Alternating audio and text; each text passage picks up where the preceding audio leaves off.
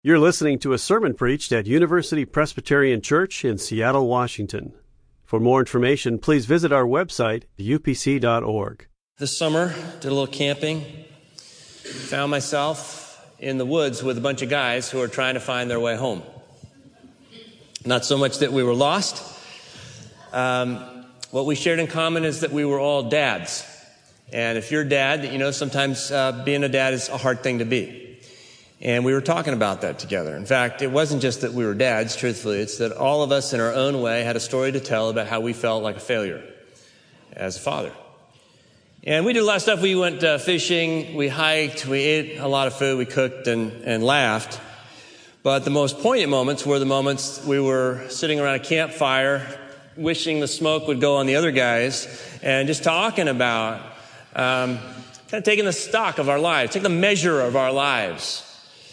And this week, I went back to that camping trip as I was reading our text, which is Hosea chapter 11, because in that chapter, God, through the Holy Spirit, gives Hosea a picture of himself as a father.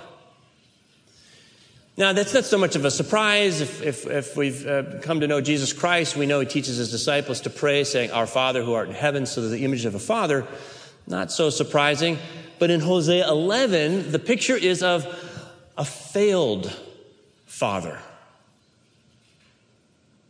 Sitting around that campfire as we tell our stories of pain and brokenness and failure, if somebody had turned to me knowing I'm a Christian and said, "George, so this is hard, really hard. Where in all of this is your God?" I would probably say, "Oh, well, he's in heaven. He's aware of what we're going through. He loves us deeply. He's soliciting our prayers so that he can be involved in the struggles of our lives, and he can renew us and give us a new hope." I hope I would have said something like that. But I never would have expected that instead of God showing up in heaven, that he would show up sitting in this circle as one of the failed fathers. Just the way Hosea presents him to us in Hosea chapter 11. It's almost as if we're going down the line, sharing our story one after another, and then there's one guy that nobody noticed, and he kind of leans forward and he goes, "My name is God. I'm a father, and I haven't done so well." And he continues, "When Israel was a child, I loved him. And out of Egypt, I called my son. But the more I called them, the more they went from me. They kept sacrificing to the Baals and offering incense to idols. Yet it was I who taught Ephraim to walk. I took them up in my arms, but they did not know that I healed them. I led them with cords of human kindness, with bands of love. I was to them like those who lift infants to their cheeks. I bent down and fed them. Now they shall return to the land of Egypt, and Assyria shall be the king, because they've refused to return to me. The sword rages in their cities. It consumes their oracle priests and devours because of their schemes. My people are bent on turning away from me. To the Most High they call, but he does not raise them up at all. How can I give you up, Ephraim? How can I hand you over, O Israel? How can I make you like Admah? How can I treat you like Zeboim? My heart recoils within me. My compassion grows warm and tender. I will not execute my fierce anger. I will not again destroy Ephraim, for I am God and no mortal, the Holy One in your midst, and I will not come in wrath. They shall go after the Lord who roars like a lion. When he roars, his children shall come, trembling from the west. They shall come trembling like birds from Egypt and like doves from the land of Assyria. And I will return them to their homes, says the Lord. Our text this morning is Hosea 11, the words of our Lord. And I want to invite you to open up your Bible to Hosea chapter 11. If you didn't bring a Bible, open up the black book in the rack in front of you and turn, please, to page 737. And let's just read one of these verses again together, because I want to make sure you hear it. Would you stand with me? And if you're able, and after we're done reading, I'll say, "This is the word of the Lord," so that if you believe it, you can say, "Thanks be to God." Listen carefully, you're reading His holy word. Verse 9. I will not execute my fierce anger. I will not again destroy Ephraim, for I am God and no mortal, the Holy One in your midst, and I will not come in wrath. This is the word of the Lord. Grass withers and the flower falls, but the word of the Lord lasts forever. Please be seated.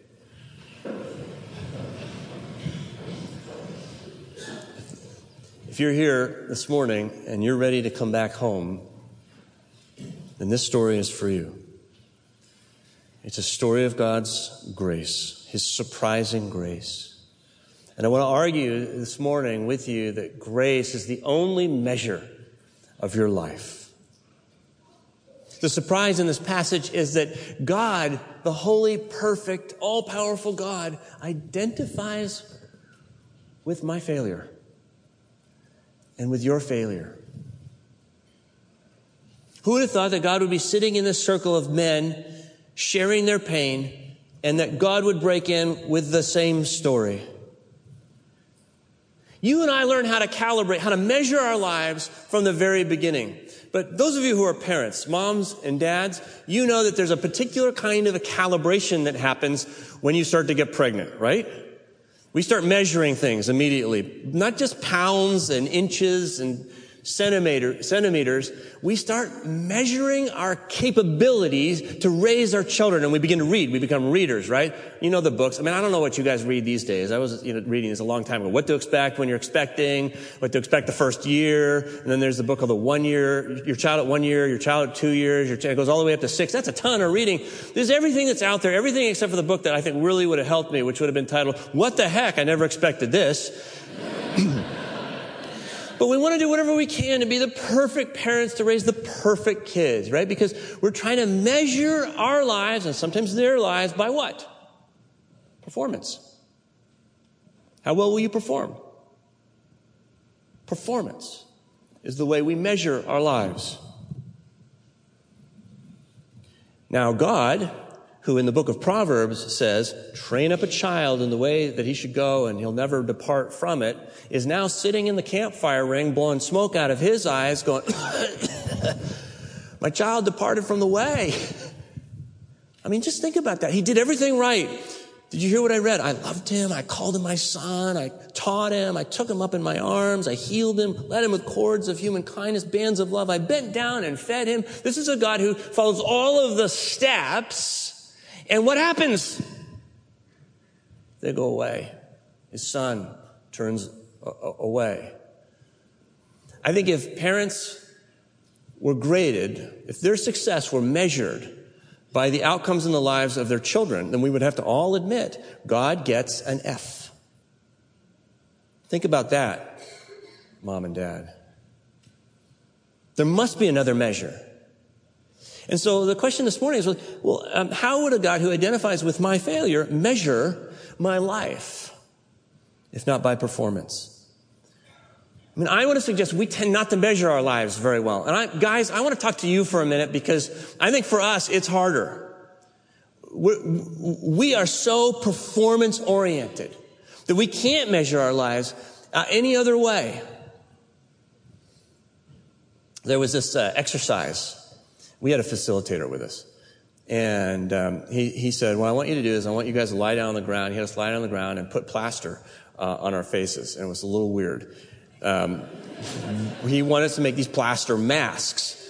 And so we, peeled them off of each other, sat them out in the sun on the rocks and let them dry. And later on that afternoon, he had us paint on the masks. And he said, what I want you to do is I want you to paint on the outside of the mask how the world sees you. Or how you'd like the world to see you. And then on the inside of the mask, I want you to paint how you feel. How you see yourself. I mean, this was fascinating.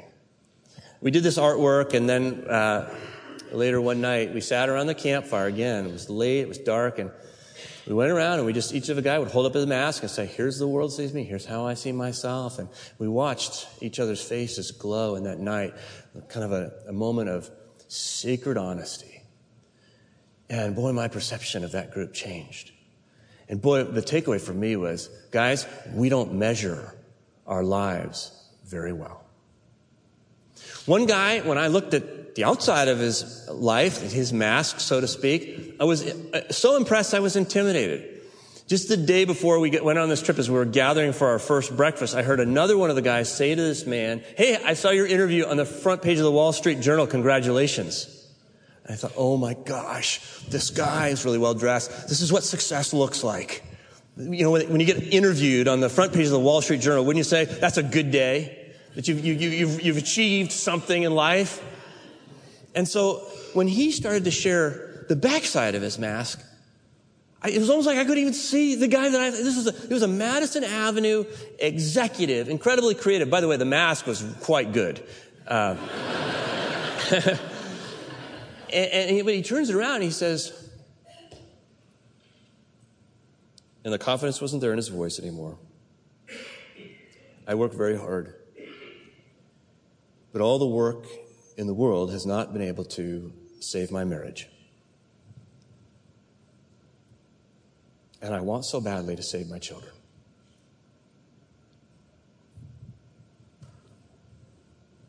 There was another guy who, when I met him, seemed so educated and so refined.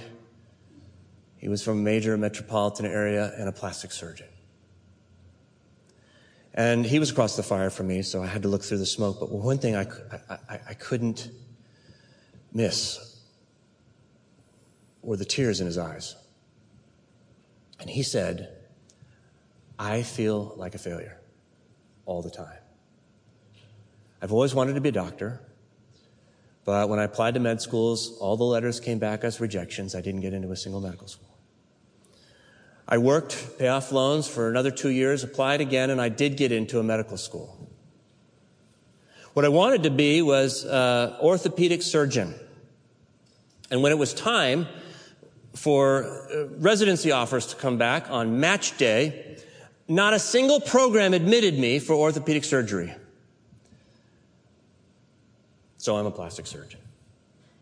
Never really wanted to be a plastic surgeon, but I do it. And you know what? He does it really well. He owns 2 houses, and I guess he's been very successful. But he told us a story, and he said, you know, here's how it works with plastic surgery. You might not know this, that when you come out of the procedure, the anesthesia is still working its effects on the facial muscles. And so the face is terribly distorted. It doesn't look like what it's really going to look like. So you don't know if you succeeded or not. He told these guys that every day, all day long, I work on faces, and I go home at night, and I can't sleep. Because I'm afraid that the next morning I'm going to take those gauze pads off of that face, and it's going to be horrible. And I think that I am just one day away from being discovered as a failure. So let me show you my mask. This is me. Can you tell?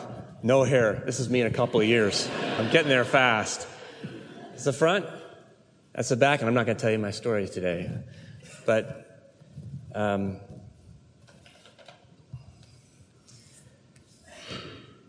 don't measure myself very well either, because I measure by performance.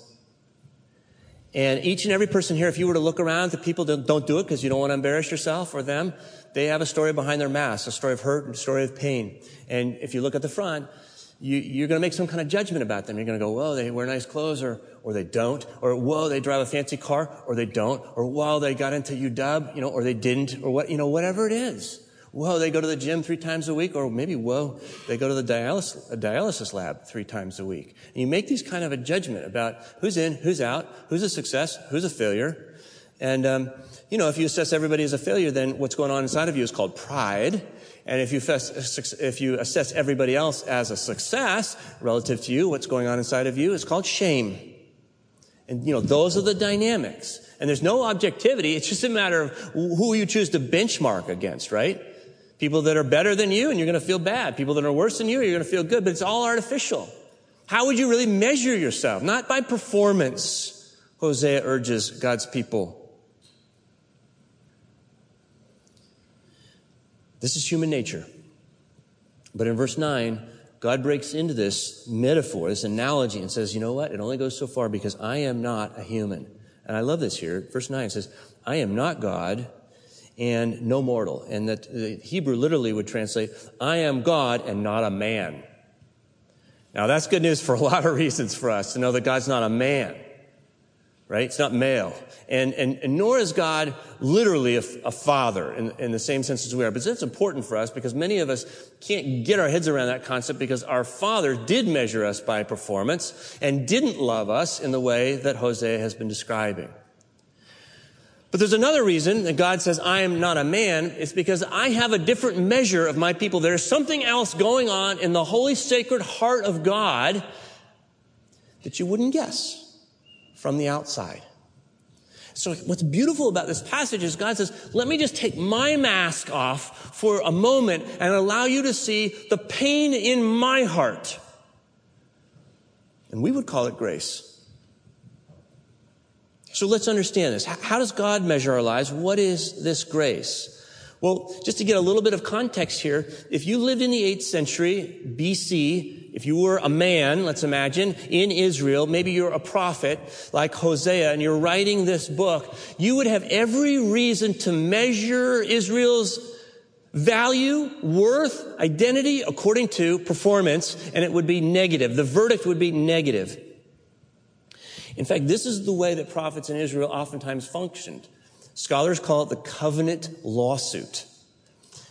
They weren't lawyers in the same sense that we were, but they would look at the covenant, the promises and the obligations, that deal between God and his people in ancient Israel, and they would say, you're not living up to your end of the bargain. And so they would accumulate all of the evidence that says, you better get back to this covenant, or you're not going to experience God's grace. And between chapters 4 and chapters 11, by the way, we have a section of literature that's a unit. It's bracketed on both sides by the Hebrew word for covenant lawsuit. It's riv, and it's translated indictment at both ends. You could see it there, beginning of 4 and at the beginning of 12.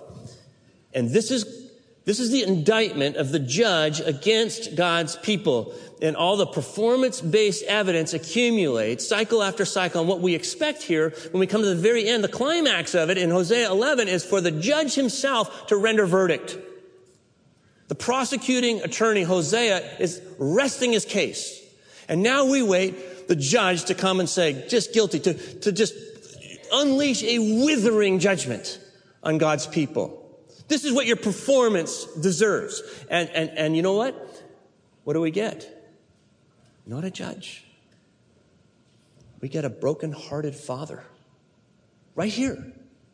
A broken-hearted father who says, I will not hand you over. I will not unleash my wrath. I will not come in judgment. This is an unexpected verdict. And this is grace. But do you hear what's colliding in the heart of God? Can you hear the pathos here? How can I give you up, Ephraim? That's an affectionate name for Israel. How can I hand you over, Israel? My compassion warms within me. My heart recoils. It's turning over. There is anger. The anger is the anger of unrequited love, and some of us understand that. It's the response of somebody who loves so much and watches a child slip away into self-destructive oblivion. And this is an angry God to watch that happen. And yet, there's also this love. This is the kind of love that only a parent could understand. For a child, it's just mine. No matter what they do, this is my child. My heart is bound to this child. And so there's this anger and this love that's just churning. You get these questions, this rhetorical conversation. Is the heart of God reasoning with himself. What am I going to do? There's judgment, yes, but there's love, and that's greater. I will not come in anger. This is a God who would sooner self-destruct in an impossible contradiction between anger and love. This is a God who would rather bring judgment upon himself than harm his beloved children. And so he offers another verdict and another way to look at our lives, and that is grace. God measures our lives not by performance, but by grace, and grace overcomes all failure. This points us to the cross, doesn't it? If you ever want to know how hot the fury of God is against the sinfulness of this creation, the injustice and the violence on this planet, look at the cross. This is God's no. If you ever want to know how unfathomable is the depth of God's love for you, look at the cross. This is God's yes. This gives us a picture of grace, God pouring out his life for us. Grace, here's my definition. There's a lot of confusion about this. If you're taking notes, write this part down. Grace is perfect acceptance in total failure. Grace is perfect acceptance in total failure. Some people call it God's riches at Christ's expense. That's an acronym, GRACE. God's riches at Christ's expense. It's God holding himself accountable for our bad in Jesus Christ and giving us credit for Jesus' good. Let me tell you a story. When I was in high school, I had a friend named Jamie, and we were best friends. What was interesting about Jamie, he had a very special relationship with his father. It was just a great relationship. Talked about his dad a lot. I knew his dad meant a lot to him. Well, one time, Jamie invited me over to his house. Jamie lived in a poor part of town. He didn't have much money at all. It was a very large family living in a 2-room apartment, brick apartment. It was dark. They divided rooms with carpets that they would nail to the ceiling and create some sense of privacy. It was a high crime area, but it was a tight-knit community. It was Irish-American community. And one afternoon, while I was there was a road race in town. It was a local road race that the community was doing together. And we ran in this race. Now, Jamie wasn't a runner. He was a hockey player. But I was a runner. And so we ran shoulder to shoulder. I paced him. I pushed him. And we did really well. Jamie did really well. We were out in front. And the whole town was there as we got near the finish line. It's actually the Bunker Hill Monument. Great venue, very exciting moment. And I'm thinking to myself, if I win this race, this is the first race that I will have ever won in my life. But we knew that Jamie's dad was going to be at the finish line. And coming around that last bend, I could see Jamie's dad cheering for Jamie. And I don't know if you can imagine what I did, but I started to shorten my pace. I started to double over a little bit more, and I did what runners call dying. I died. And Jamie just zoomed right past me and broke the tape. And when the race was over and the crowd gathered at the foot of Bunker Hill Monument and a circle opened up and someone with a microphone called the winner's name, it was Jamie's name. I heard his name in front of the whole town. Everybody cheered. His dad came and gave him a hug, and there was a trophy. The sweetest loss of my life was that moment. I will tell you, that's grace. Now, you can measure your life by performance if you want. But let me tell you who you're competing against. Not Israel the son, but Jesus the son. So I don't know if Jesus runs very fast. I think he wears sandals. But imagine Jesus and you lining up at the race of life, and the gun goes off, and there you go. How well are you going to do against Jesus? What's your performance going to be like, right? Remember, this guy doesn't lie, doesn't steal, doesn't lust, or get angry unnecessarily. All those things. So there you are. You know, pretty soon, Jesus is going to pull away from you. And he's going to fade into the crowd. You're never going to see him for the rest of the race. You're going to continue until you straggle over the finish line. And you know very well who won the race, right? It's Jesus. And so when the crowds gather in this big circle and you hear a microphone and a voice and somebody says the name of the winner of the race, do not be surprised if you hear your name. Because that's God's heart. Because God is going to give you Jesus' time. And he's going to give your time to Jesus. See, that's God's riches at Christ's expense. And if you ask yourself, why would Jesus do this? Why would God do this? Jesus, because as he's running the race, he sees the glowing face of his Father at the finish line, and he knows his heart. He gets this. Grace is perfect acceptance and total failure. It's a different way to measure your life. And so how do we respond? Well, let me just give me another minute. We gotta make our home with the Son. Jesus is the Son. We make our home with the Son. Why do I use that language? It comes from verse 11, where he says, I will return them home. There's this picture in 10 and 11 of a great lion roaring, and I think this is the proclamation of the gospel upon the death and resurrection of God's only Son, Jesus Christ. There's a great roar at the center of history, and then his children shall come trembling from the east and the west, north and the south, from Egypt and Assyria. They will come home to God's grace.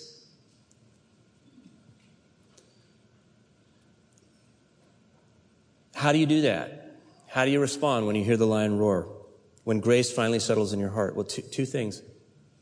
First of all, you go after the Son in the moment of salvation. And I want to be really clear because some of you don't know Jesus' grace. Some of you don't know for sure that you're a Christian. And I want to give you an opportunity this morning. Because the Apostle John, in John chapter 1 says, writing of Jesus, he came to what was his own, and his own people did not accept him. But to all who receive him, who believed in his name, that's all, just who believed in his name, he gave power to become children of God, who were born not of blood or of the will of the flesh or the will of man, but of God. John's saying Jesus brings people home simply by believing that Jesus is the embodiment of God's grace. And yes, there is judgment, but the only judgment there is the refusal of grace. I mean, there's judgment even in this passage, verses 5 through 7. You can look at it later. There's a sword in the city. It's not going well because my people have refused my grace. So let that not be us. We have an opportunity to go after Jesus in the moment of salvation this morning to simply say to him, I want to receive your grace and become your child for all of eternity, whether I succeed or fail. The other moment here is the present moment. For all of us, every day, there's a moment where you will have to decide, am I living my life in an office or in a home? They're very different environments. In the office, it's performance-based, is it not? I mean, some of you are employers, and if one of your employees starts coming in a little bit later each day, at some point you're going to go, something's wrong in his life, but I don't know how far I can go with this, whether I can really tolerate all this. And there's, again, that cost-benefit evaluation. If it gets to be bad at some point during the performance review, you have to sit down and say, hey, look, I don't think I can hold on to you anymore as an employee, right? That's the way it works in the office. Truthfully, that's the way many of us choose to live, to evaluate ourselves, to think that God is evaluating ourselves according to our performance. But at home, when your child starts to struggle and they have a problem in their life, do you go, well, I don't know, at a certain point it just gets to be too much of a hassle? No, I've never met that parent. I never have. You keep spending more. You keep giving more until you've got absolutely nothing left. And that's what God has done in Jesus Christ. To secure us, to offer another verdict, totally accepted over your life. All right, if we do that, we won't measure ourselves, and we won't measure ourselves by these judgments. We'll have objectivity in our lives now because at the cross there is no pride. It speaks of our brokenness, and there is no shame. It speaks of our belovedness. At the foot of the cross, you and I will not need our masks anymore, whether we face success or failure. We will do so with true humility, as Ryan prayed for us earlier, and great confidence. After all, he who did not withhold his own Son, the Apostle Paul writes, but gave him up for all of us, will he not with him also give us everything else? Let's pray. God, in Jesus Christ, you have unmasked yourself. You have revealed your heart to us in the cross. And we pray that we would come repentant and humble, no longer judging ourselves or others by performance, but coming home to your grace. And God, we just take a moment here to pray for anybody who in our midst might not have the assurance that your grace belongs to them. God, we pray in this moment that the voice they hear is not the voice of the preacher, but the voice of their Heavenly Father calling them home.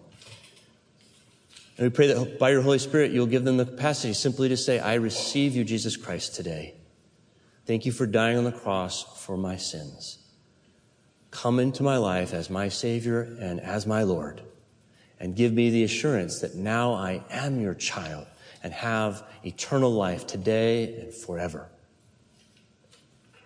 And for the rest of us, may we relax into the good news that you could never love us more and that you will never love us less than you have loved us perfectly in your Son, in whose name we pray.